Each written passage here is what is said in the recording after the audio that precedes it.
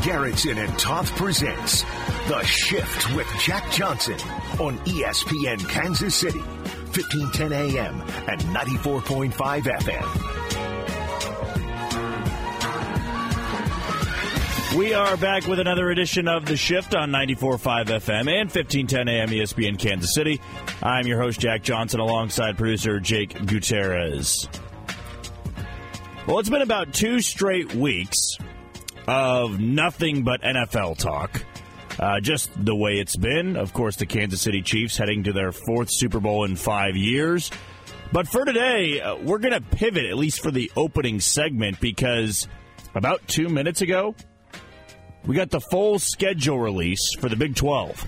The new Big 12, I should say. And some breaking news for Kansas Jayhawk fans, as it was announced about 10 minutes ago. The Jayhawks will play their first 2 home games of the year at Children's Mercy Park in KCK, and their 4 conference home games at Arrowhead Stadium, while their stadium is undergoing renovation for the 2024 campaign. This was always, I think, the expected angle that KU was going to take. The stadium's in rubble right now, and I think there was an idea floated around that Kansas could play their first 2 home games, Lindenwood and UNLV, I believe it is, with one side of the bleachers placed up there. Then I guess you could piece together a stadium, but it would have looked horrible. It would have been terrible to attend.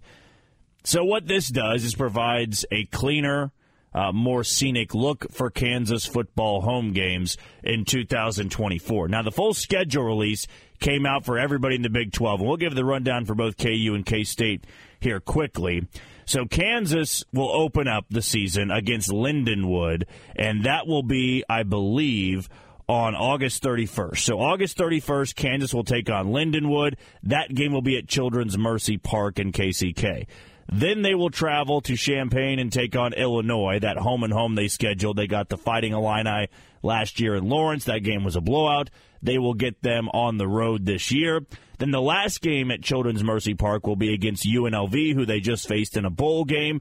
They'll get them on September 14th.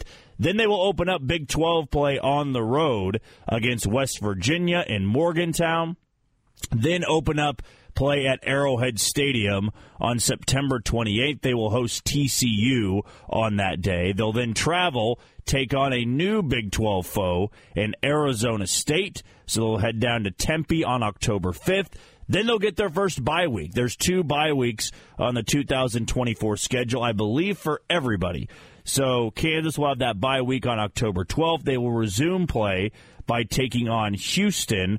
That game as well will be at Arrowhead Stadium on October 19th. And how about this? They'll travel to Manhattan to take on Kansas State on October 26th. That's the earliest these teams have played in a long, long time. They no longer considering that a rivalry week game where you put it at the end of the schedule. Even last year, it wasn't the last game of the season for KU or K-State. KU got Cincinnati after that game, and K-State got Iowa State at home in the Snowmageddon game. So they'll get Kansas State, then have another bye week on November 2nd. So they'll have 2 bye weeks in a span of 4 weeks. Some fans may not like that, but I'm sure for the coaches, they'll like having that rest before the back half of their schedule in November. After that bye week, they'll come back to Arrowhead Stadium, take on Iowa State on November 9th. Then they will travel to Provo, Utah, and play in that gauntlet of a stadium. A really tough atmosphere to go down to and play the Cougars there. They'll get them on November 16th, and they'll wrap up their homestand, or at least their home series of the season, at Arrowhead Stadium against Deion Sanders in Colorado. That'll be on November 23rd, and they'll end their season in Waco against the Baylor Bears on November 30th. As for the Kansas State Wildcats, they open up the season same day, August 31st, as every other team does in the Big 12. They'll get UT Martin in Manhattan, and then a brutal stretch of games, 4 straight weeks of tough opponents for Kansas State. They will go to Tulane and take on them on September 7th. So first road game of the year against mid-major perennial powerhouse, you could say. Willie Fritz over there. Tulane beat Kansas State in Manhattan in the last go-round. Now they have to travel to Tulane and play them just 2 weeks into the season. After that, they open up Big 12 play against one of the title contenders in the conference in Arizona. They're going to get them in Manhattan. Then on September 21st, they will travel to Provo to take on BYU. Before their bye week on October 5th, they then host the runner-up in the Big 12 last year, Oklahoma State. So Tulane, Arizona, BYU, and Oklahoma State all before Kansas State's bye week, which would be in week, 6? Yeah, I think week 6 of the season, or maybe that's week 5. It would be week 6, actually. So Kansas State will take on Oklahoma State right before their bye week. When they come back-to-back road games. They'll have to go to Boulder, take on Deion Sanders in Colorado, and then go to Morgantown to take on a West Virginia team that won 9 games the year before. They'll come back home on the 26th to host Kansas, then hit the road once again. November 2nd, they will take on Houston before hitting their bye week on November 9th, their second bye week, that is. And the final 3 games on their schedule, they will host Arizona State, they will host Cincinnati, and then they will end their season with a rivalry game, Farmageddon against Iowa State in Ames. Should be very, very cold, I'd imagine, on that day. The Big 12 championship will take place on December 7th in Arlington. So those are the schedules for KU and Kansas State. Of course, we mentioned to open up the show, Kansas playing their home games this year, split between Children's Mercy Park, where Sporting KC plays. They'll play their first 2 home games of the year, Lindenwood and UNLV, in Children's Mercy Park. And their 4 conference home games, they will take on TCU, Colorado, Iowa State, and Houston, I believe, are the 4 opponents they will get at Arrowhead Stadium in 2024. And then by the time 2025 rolls around, Kansas will have a brand new shiny stadium to play in, which Front Office Sports reports that KU is spending $448 million to renovate their own stadium. Here's where I stand real quickly on the idea of playing your games away from Lawrence, who that benefits, who it doesn't benefit. Look, I think that for Kansas, entering a year like this is the highest expectation they've had in 15 to 20 years, and you need to have good support. And you also want your games to look lively on TV. I don't think it's fair to the players or the coaches if they would have had to play games in rubble, basically, in Lawrence. I mean, that wouldn't have benefited anybody, in my opinion. The good thing for Kansas is that Lawrence is not a long drive from Children's Mercy Park. It's not a long drive from Arrowhead Stadium. They are very close to the metro area and the Legends area, if you're familiar with it in KCK. This made a lot of sense from the get-go. The only thing that does suck is it's a bit of a trek for college students, whereas college students used to be able to tailgate, go to bars before the game, and walk over to Memorial Stadium. Now it's more of a journey. Now you do have to load up the car. You have to drive to a place that's 30 to 40 minutes away. You tailgate there and go into the game. But here's the thing. Kansas with this team needs to have, I think, a better look than just playing in front of a demolished stadium. They need to have the look of playing in an NFL stadium. They need to look pretty good playing in, even though a soccer stadium doesn't hold many people in capacity, it'll probably look great. We've seen soccer games there plenty of times. It's a great stadium. It's a shiny stadium. It's a beautiful stadium. And to host a football game there, it's good for Children's Mercy Park, and it's good for Kansas football. So it's smart, though, to put those first 2 games in Children's Mercy Park because that's a bye game against Lindenwood and then a non-conference foe in UNLV. And even though you just played them in a bowl game, who knows how good UNLV is going to look next season because their starting quarterback already transferred away. So who knows how they're going to rebuild. But you can kind of expect the early attendance, I think it would have been close to full at Memorial Stadium if they decided not to renovate. But Children's Mercy Park is going to be packed. It's not going to be a lot of people, but you don't need an overwhelming home environment for your first two games. You do need it for the conference games you're going to have against Colorado, Iowa State, Houston, and TCU. And that's why Arrowhead Stadium is going to be the place that Kansas calls home for 2024 in Big 12 play.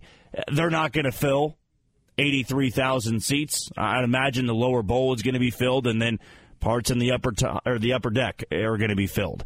But for the most part, it's just an easy spot to play. It's not far from Lawrence. I'm sure there will be some good ticket deals for students. It's just going to be a little bit different. But it's a good change for Kansas when you have to go under renovation, because at the end of the day, the brand-new stadium is what you're hoping puts Kansas on the national map. You built up a football program. NIL is thriving. And you've got a brand-new, shiny stadium to entice people with. Even though Kansas got College game day, big noon kickoff, and the hill is, a very gorgeous view when you set up the broadcasting booth down there, the college game day, big noon kickoff, whatever you want to say. It's a good look for TV. What's not a good look is the eyesore of a stadium that Memorial Stadium was. It was not very pretty to look at when you had a big-time game. It was historic. It's an old stadium, but you looked around the Big 12 and all the great new stadiums, what they had looked like. I mean, even when Kansas went to Cincinnati and they went to Houston over the last 2 years, those were two schools that had much better-looking stadiums than Memorial Stadium. I mean, Kansas was bottom of the barrel. I went to a handful of games this year, and, yeah, you get the nostalgic feel of it because it's been the exact same for God knows how long. 5 decades, 6 decades, not much has been done. They've added a new scoreboard, took away the track. Having a new stadium, though, is a great look. And I think Kansas wanted to make this process as seamless as possible. Instead of postponing, the complete renovation of the stadium where you have to then play 2 games at the beginning of the year. You have to pause renovation. In fact, add seats to that spot. Just go play elsewhere. And then all of 2024, and for the most part, 2025, you are renovating that thing. And you are making it ready to go by week 1, 2025, where you're hoping Kansas is coming off a great year in 2024. You get to introduce this new stadium to a team that is on the up and up. Maybe not to the pinnacle yet, but it's the perfect segue, the perfect transition. It's going to be cool to see a football game being played in Children's Mercy Park. I think it'll be fun for Kansas fans to travel to Arrowhead Stadium to watch a football game there. Not going to be as congested as Chiefs games are because it's not going to be 83,000 people. Can't say the same for Children's Mercy Park, but it's a different view. It's a different experience. And I think this team, considering that the expectation is winning 9 to 10 games, competing for a Big 12 title, you want it to look clean. I think that's the best way to put it. I think even playing 2 home games in rubble in Lawrence would have been a bad look. It's a bad thing for the players, for the coaches. You're not getting much support. There's half a built stadium there to play in front of. It would have been ugly. A clean look is the best way to describe it to getting 2 games at Children's Mercy Park and 4 games at Arrowhead Stadium. I think it's good for Kansas. Can't wait to see what it looks like on TV and in person, for that matter. I'm sure it's going to be quite a fun time for Kansas in 2024, and especially for their fans that'll make the trips out to KCK and KCMO to watch that football team in the coming months. Jake, your thoughts and your takeaways. I know that you just came over from the Border Patrol, and this broke, I think, right after you guys ended. So you have 2 new destinations where Kansas football is going to be playing in 2024. Is this a good thing for the program to have, games that are still 30 to 40 minutes away from campus, but it's really the best option you can have when the alternative was, well, we'll just play in front of a half-built stadium in Lawrence? And I don't think that ever was a real option. I just don't think that was. For me, it's the logistics of trying to try to put on an event with, just think of security, concessions, parking. I just don't think that was a real possibility. And I think that's kind of, this has been in the works for a bit of time now. I think pretty much probably before the season even ended, they were talking about this with the officials at Arrowhead Stadium. It makes sense. It's the most. There's really you are so limited with the location and the venues around the location that you don't have any really other options. It is interesting. I think in terms of playing in Sporting Park, that'll be interesting because that'll only hold somewhere between 18 and 20,000. Yeah, people. Not much. But then again, how well attended are those non-con games anyways at Memorial Stadium? Because they're usually about half full. And one comes over Labor Day? Right. So Labor Day weekend. So you're maybe putting 30,000, that's being nice probably, in Memorial Stadium for those non-con games. So, it has to make sense financially for the athletic department as well.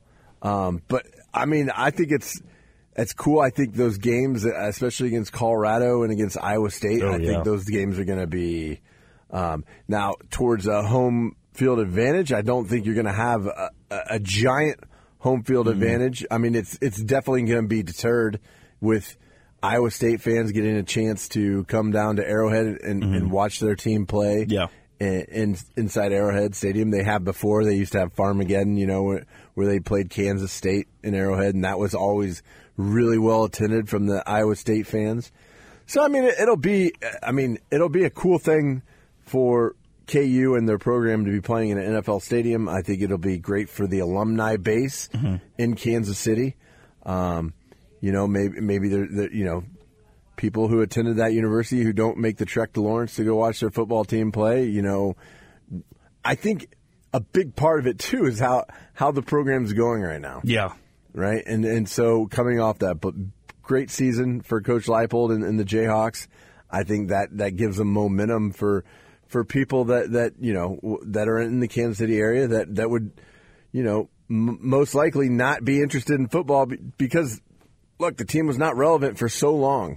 They were. Why would you want to go spend your Saturday afternoon and pay money to watch a losing football team? Yeah. People don't do that, but that's not the case right now. So I think it's great for. It's great because because this is what you got. Yeah, and so it's pretty good to get this. Yeah, this is. And so logistically, I don't think they had any other options. So works out great for Kansas. Works out great for the Kansas City. Alumni base for the Jayhawks, and it'll be fun, just for me being a Kansas Cityan and being a fan of the Jayhawks to have an opportunity to go out there and see those games. It'll be, it's not permanent, and hopefully that they fill the stadium and they get a good home field advantage against some of those teams, like Houston and the other one. What was TCU, Colorado, Houston, right. And Iowa State. So that's great. I think that'll be a unique one-off for the Jayhawks. So and it's probably pretty cool being a college football player and playing in an NFL stadium, being in NFL locker rooms. That's probably it's probably a cool experience for those kids. So I don't see anything. Other than I don't know what the financials look like in this situation, but obviously, that's not a big concern of mine anyways, Yeah. So, that would be, if I'm looking at it from all aspects and all angles, I think that might be, you miss the, I guess for the city of Lawrence, the people that patronize, they go to, whether it be Mass Street and hit those bars and hit those, those businesses, probably take a hit. That's something that you don't really think about because that brings a lot of revenue into the city of Lawrence that they'll probably miss out on. But, now we're talking about things that are outside of the actual games and outside of the program. So, when you're looking at it from, zooming out and looking at it from a wider lens like that, those are the things that would be negatives on this situation. So, but, look, it's all for a greater good. It's all to put a state-of-the-art stadium to support the school and support this team who, look, it wasn't even, I think, 10 years ago when they had a track around that damn field. A D1 football team. I think they were the last football team to have a track around their football field. And I get it. Kansas relays are a big deal. I understand. You know, I'm pretty familiar with running in the community, and look, that's one of the probably top 3 or 4 biggest track meets in the country. So it was a big deal, and it did host those Kansas relays. But look, football is king. Football is your biggest revenue generator for the university, and you know, and so I guess my point being is look at where they're going and look where they just were 10 years ago. Yeah. They had a track around the freaking stadium, you know, around the football field. So, you know, and now to the point being that it's for the greater good. You're putting in, you know, you're spending a large sum of money to upgrade your facilities, to upgrade your program, because as you mentioned, they were at the bottom of the barrel in terms of facilities. And as the Big 12 is expanding, you know, Kansas needs to be moving right along with it. Yeah, I mean, this is, I think, that the perfect time for everything to happen. Because when you can go to Lawrence 2 years from now and there will be this giant new stadium that looks great where it's at, and you got a football team that's thriving, that's something that never could have been envisioned 10 years ago. I mean, the idea of getting a new stadium was floated around a couple of times, and it was, where'd they go play? But it never materialized into anything. It was always just hopeful, wishful thinking. And also, if KU was still losing 10, 11 games every single year, you think they could do something like this? No, there wouldn't have been the financial support of building a new stadium. It's like, why am I going to put money into a team that's not going anywhere? Now you're coming off your best season in 15 years, and you've got even higher expectations for 2024. It's a cool deal for Kansas. And all the schedule is out now for Big 12 teams, KU, K-State, so you can go check that out. But know that Kansas football will not be playing in Lawrence for their home games in 2024. They'll be at Children's Mercy Park for their first 2 home games, and then Arrowhead Stadium for all 4 of their conference home games. So, cool deal for the Jayhawks and their fans in the upcoming football year. All right, we'll take our first break of the show. When we come back, I want to dive into that NFC Championship game a little bit, and if I agree or disagree with the decisions that Dan Campbell made in a Lions loss. That's next on ESPN Kansas City. Back here on the shift on 94.5 FM and 1510 AM ESPN Kansas City. I'm your host, Jack Johnson, alongside producer Jake Gutierrez. We spent a lot of time yesterday just recapping what we saw at M&T Bank Stadium between the Chiefs and the Ravens, and didn't really get the chance to go over the NFC title game that happened in the Bay Area between the San Francisco 49ers and the Detroit Lions. And for about, let's go with 35 minutes of game time, I'd say a little bit into the third quarter, the Lions were dominating that game. And they approached a spot in the third quarter where they led by 14, and they faced a 4th and 2 from the Niners' 30-yard line. Everybody knew in that moment that if the Lions kicked the field goal, you are asking Brock Purdy to overcome a 17-point deficit with little time to go. I mean, yes, you get a quarter and a half, but remember the numbers Kyle Shanahan had when trailing by just 7 or more entering the fourth quarter. He had won his first game in 30 tries against the Packers in the divisional round. He was 1-30 going into that game. And Dan Campbell, who's been aggressive all season long, that's been the Lions' identity. You know, go for it on your side of the field, opponent's side, 4th and goal, 4th and 10, doesn't matter. They're going for it. It's like Madden. You never punted Madden. Yeah, I mean, it's almost guaranteed. It doesn't matter down in distance. If they're in between the 40s, they're going for it, period. And I think in that moment, right, it was more of a emotional, draining thing for the Niners if they couldn't stop the Lions. If you don't stop the Lions there, when you get your hopes up of, man, we get the ball back here, I mean, the Lions probably win the game on that drive. However, I'd argue they kick the field goal and they go up by 3 scores. I could make a case that they win the game on that drive. But Dan Campbell goes for it. It is not converted. The Niners go down and score minutes later. Now, it was a little bit of luck involved there. The ball that bounced off the face mask of a Lions cornerback into the hands of Brandon Ayuk, and they score on 3rd and goal. So now it's a 1-possession game. Right after that, the Lions fumble the ball from their own 30 2 plays into that drive. Niners get the ball, they go down and score, tie game. Later on in the fourth quarter, after the Niners have taken the lead, so you're talking 20 unanswered points right there, the Lions are driving. They are into San Francisco territory, very similar situation. It's at the Niners 30-35. It's another 4th and 2, 4th and 3, and Dan Campbell elects to go for it instead of kick the game-tying field goal with, I believe, 5 or 6 minutes to go. They go for it. It is not converted. Niners get the ball. They go down and score. They go up 10. Now we're talking 27 unanswered points. Lions get the ball, drive down the field. They face a 3rd and goal, I believe it was. And with all their timeouts remaining and about a minute approaching left in the game, they hand it off to David Montgomery. Stonewalled the line. Then Dan Campbell calls a timeout.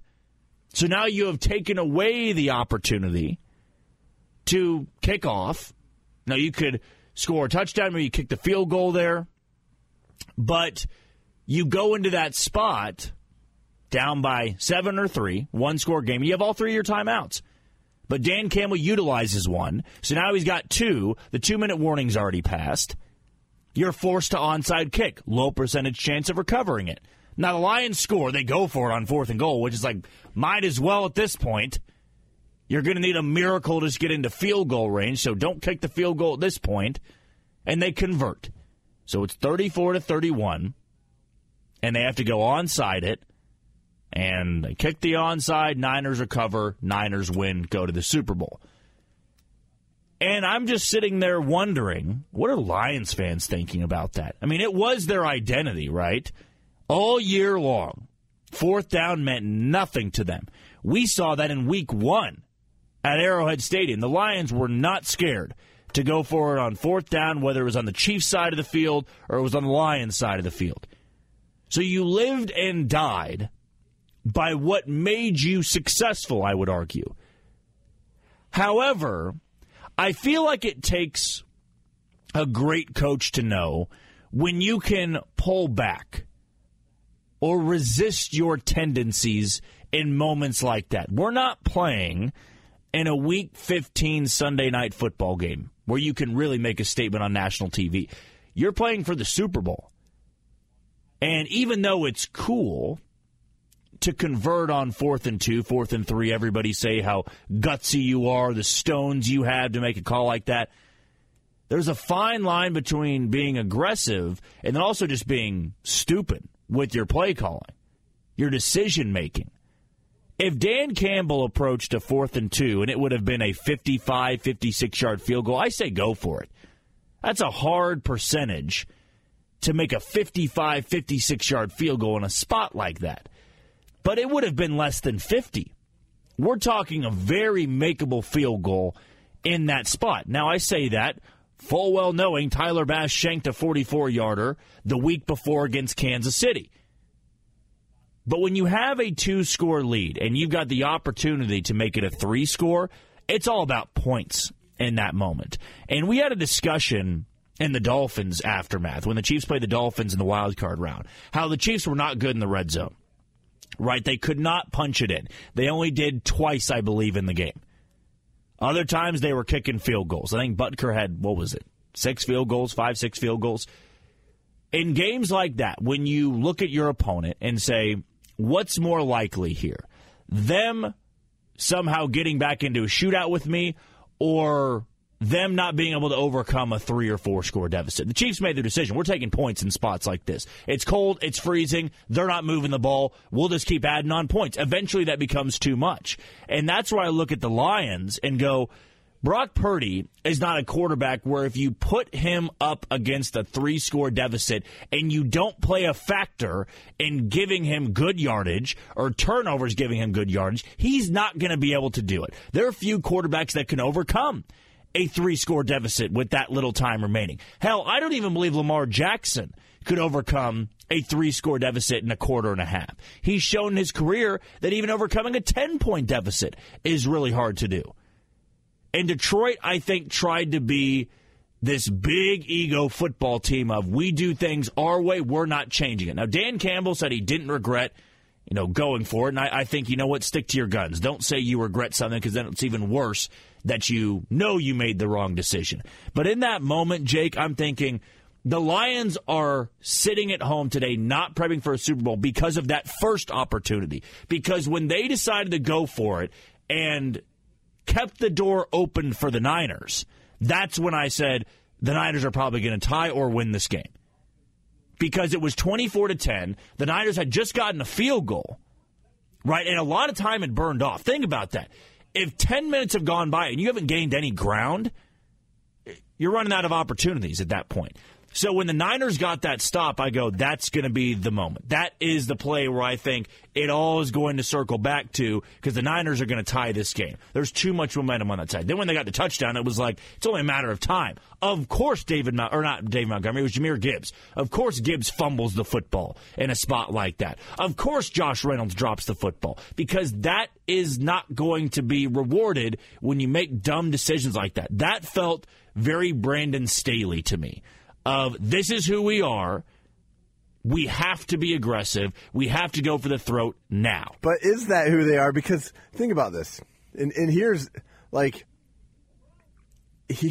first off, it is aggressive to get points, too. Just to get points, it's aggressive. But end of the half, right? Yeah. End of the first half, 4th and 3 on San Francisco's 2. Yep. 7 seconds left. And you kick a field goal. All right, bravo. But if that's who you are, then why didn't you go for it? It's 4th and 3. Why didn't you go for it? You went for the points instead, right? It's 4th and 3, 7 seconds left. Mm-hmm. The clock is stopped. They kicked a field goal in that spot, which we wanted a 3-possession lead going into halftime. So why all of a sudden, right? Why does that change? Because it did. It changed. Because he had that opportunity to go up 3 possessions, and he went for it. So, yes, that's who they are. That's their philosophy. It's Dan Gamble, everybody call it, the gunslinger mentality. But look, the evidence is you had a chance to go up 3 possessions before halftime, and you took it. Mm-hmm. So why does that change? Well, I mean, because it's 4th and 3, and if that's if you are all analytics and you're all in, why don't you go up 21? Yeah. I mean, and that's what it kind of, it's like we overanalyze it all. Mm-hmm. It's like, look, I think analytics are valuable. I think they're important, but, and that's a big but, this is football. Mm-hmm. This is not baseball. Look, analytics has revolutionized the game of baseball. Well, why is that? Because there's 162 games. So the law of averages play out. Mm-hmm. You have 17 games in the NFL, a far less sample size. And so to just go by a chart is not, look, it's not very rational. Yeah. To not take in consideration, it's the NFC Championship. The opportunity to play in the Super Bowl is on the line. That's a little bit bigger than Week 10 against the Bears. Mm-hmm. And so you have to take all that in consideration. Yeah. And it's like he didn't. He tied this identity to himself. He got attached to it and just said, "This is what we." Instead of saying, "Wait, hold on, we win this game. We're going to the Super Bowl for the first time in this franchise's history. I'm going to take the 3 points. I'm going to take the 3 score lead." And it's like, because there is an instance you did that. You did that less than an hour ago. You did it. Yeah. And so why? I mean, so it's like overthinking it got him in trouble. Now look, bravo. The Lions had a great season. I think there's a lot of a bright future in Detroit. But, man, you had the Niners on the ropes, and you let them back in it, and they cut your throat for it, and then it just unraveled. Mm-hmm. 27 unanswered points. Immediately. That is an all-time just debacle. That is an all-time turnaround, right? And so, I guess, what do you take from it? You learn from here. And, yeah. I mean, Yeah, sure. In the moment, he said I would do it again. That's easy to say. Now, if he's in this moment again, I think he's taking 3. Right. Absolutely. 100%. And that's my point. It's like, let this be a learning lesson, because if you are ever in this situation, like, don't be stubborn and do the right thing, because it's basically they flinched and they had no, like, the experience of Kyle Shanahan and the 49ers outweighed the Lions, and we saw that on the opposite side of the conferences with Andy Reid and Patrick Mahomes, cool, calm, experienced, and the Ravens, Lamar Jackson and Monken, the offensive coordinator for the Ravens, 6 carries for your running backs. Like, I mean, that's what I'm talking about. Yeah. It's like these, like they haven't been in these big moments, so they completely go clutch. They just they freeze. They go outside of what got them there. Right? And granted, I get it. What got them there is being risk takers. But also what got you there is being aggressive, which I'm telling you, being aggressive is getting points. Yeah. That's being aggressive too. Like, I know 4th and 3 and you go for it, that is super aggressive. But it's also super aggressive just to pile on the points. Yeah. Right? And so it's like it's sad for Lions fans, and the reality is, for Chiefs fans, we got a tougher opponent, and for the world, they got a better football game. Yeah. The Niners-Chiefs is a better football game than the Chiefs-Lions, in my opinion.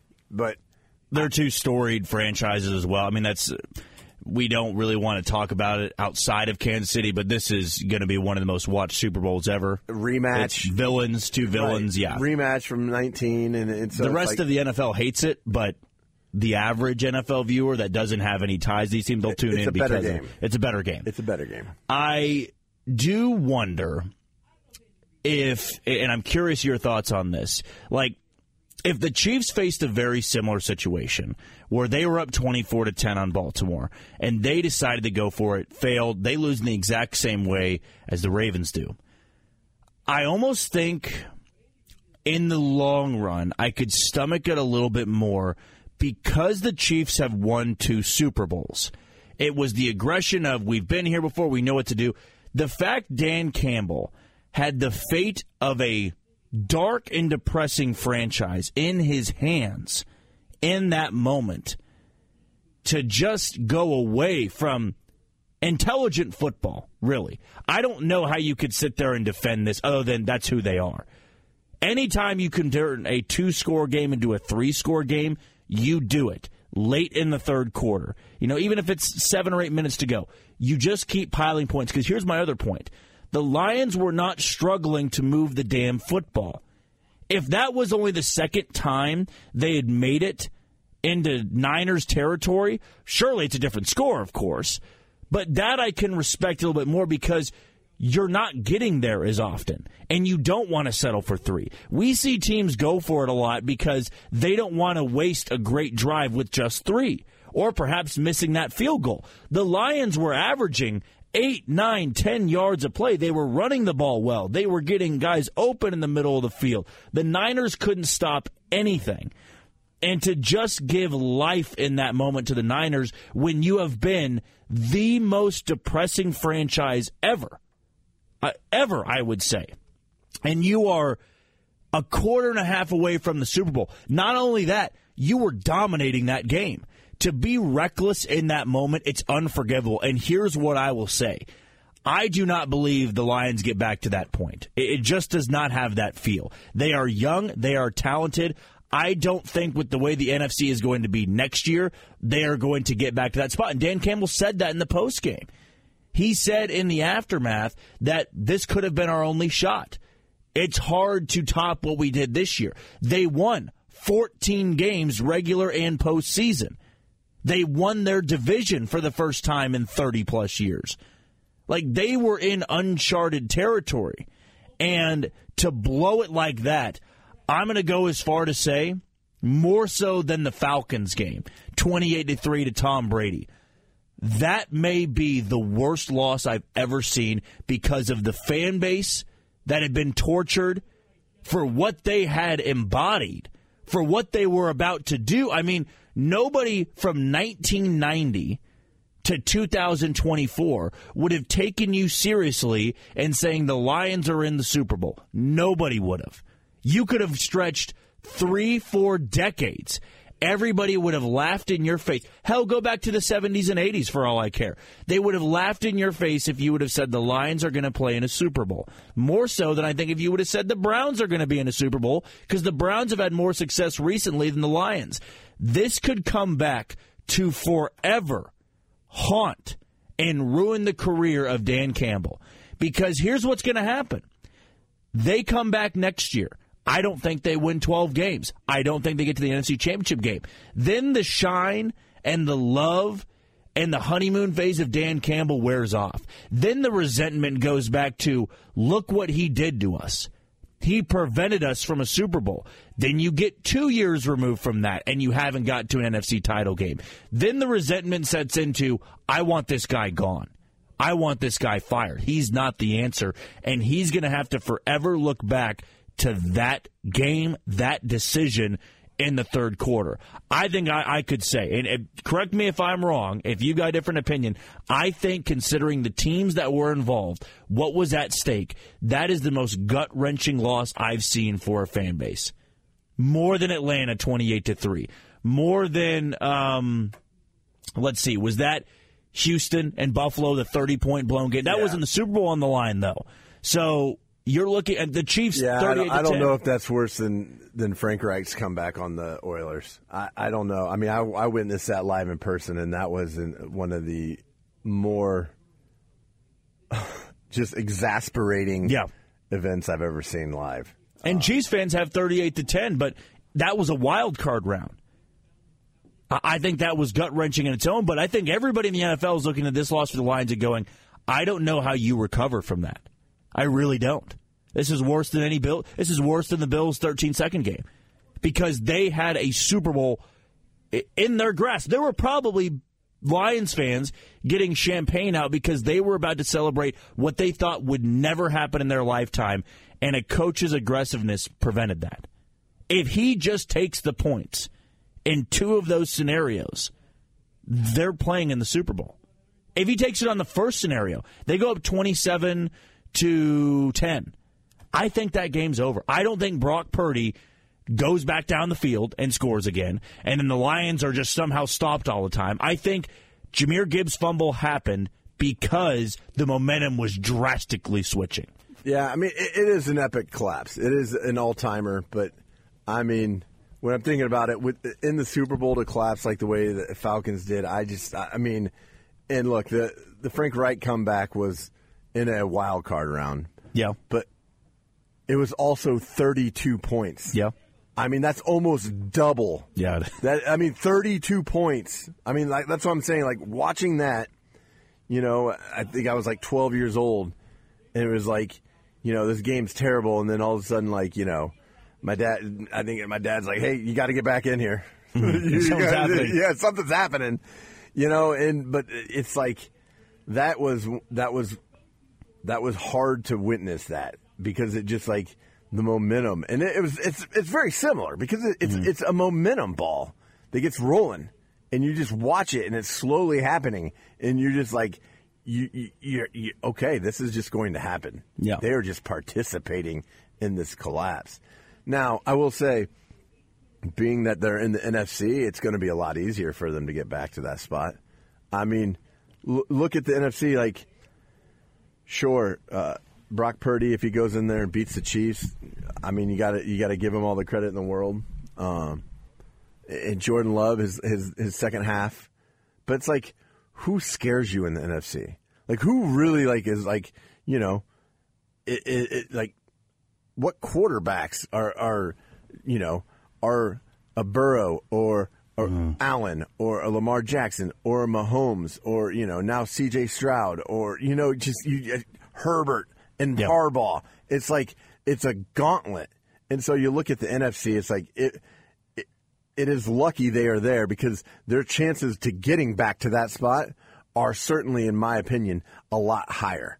Like, you know, and so I don't know. Do they ever get back to that? Chances are probably not, but... Just because it's so damn hard to do. Yeah, it's just it just doesn't happen all that often. I mean, before Mahomes got to town, it's like the Chiefs hadn't been to an AFC championship game since 1993. That was the only time I'd ever witnessed it in my life. Being on this planet for 30 years, it was the only time.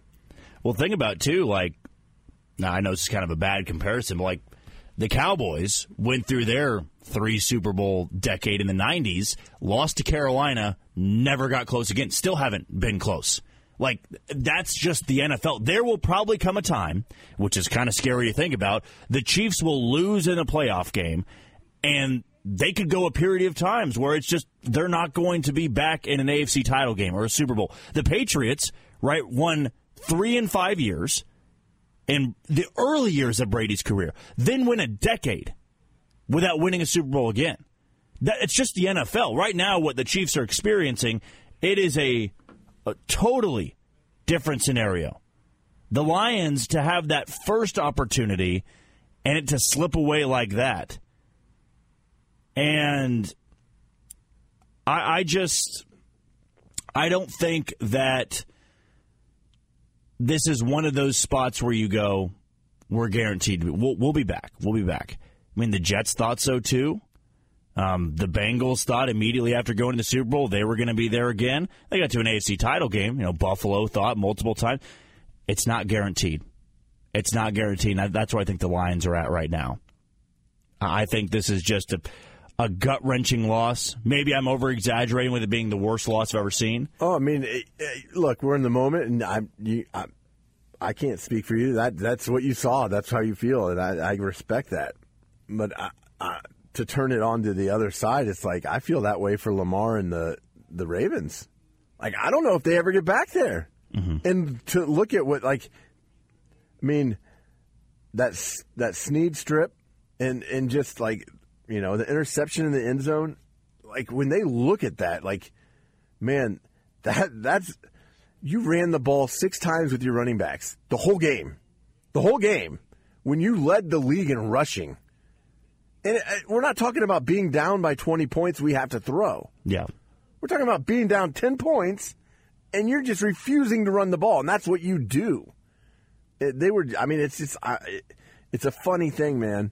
When these coaches and players get into these, high pressured situations, that's why it's crazy to watch Andy Reid and Patrick Mahomes doing what they're doing, and Travis Kelce too, for that matter. It's like they are. It's out of this world how good they are in those situations. Out of this world. It's just a DNA that you have. It is a DNA that you have, and I think in spots like Sunday, the ones that have the DNA usually prevail, and the ones that are new to it, it's things that happen to the Lions. I mean, even the Niners, who have been to 3 straight NFC championship games, it's a spot that they're comfortable with, and they didn't get rattled. They didn't go over the history of their record when trailing by 7 or more, double digits at halftime. They stayed pretty poised, and they let the Lions collapse right in front of them. I firmly believe that the Gibbs fumble, the Reynolds drop, twice Reynolds dropped it. It's all happening because they felt that momentum shifting, and it wasn't as easy anymore. It's easy to play well when everything is going your way. You're playing freely. It's not as scary. And unfortunately, the Lions aren't going to have a game to worry about now.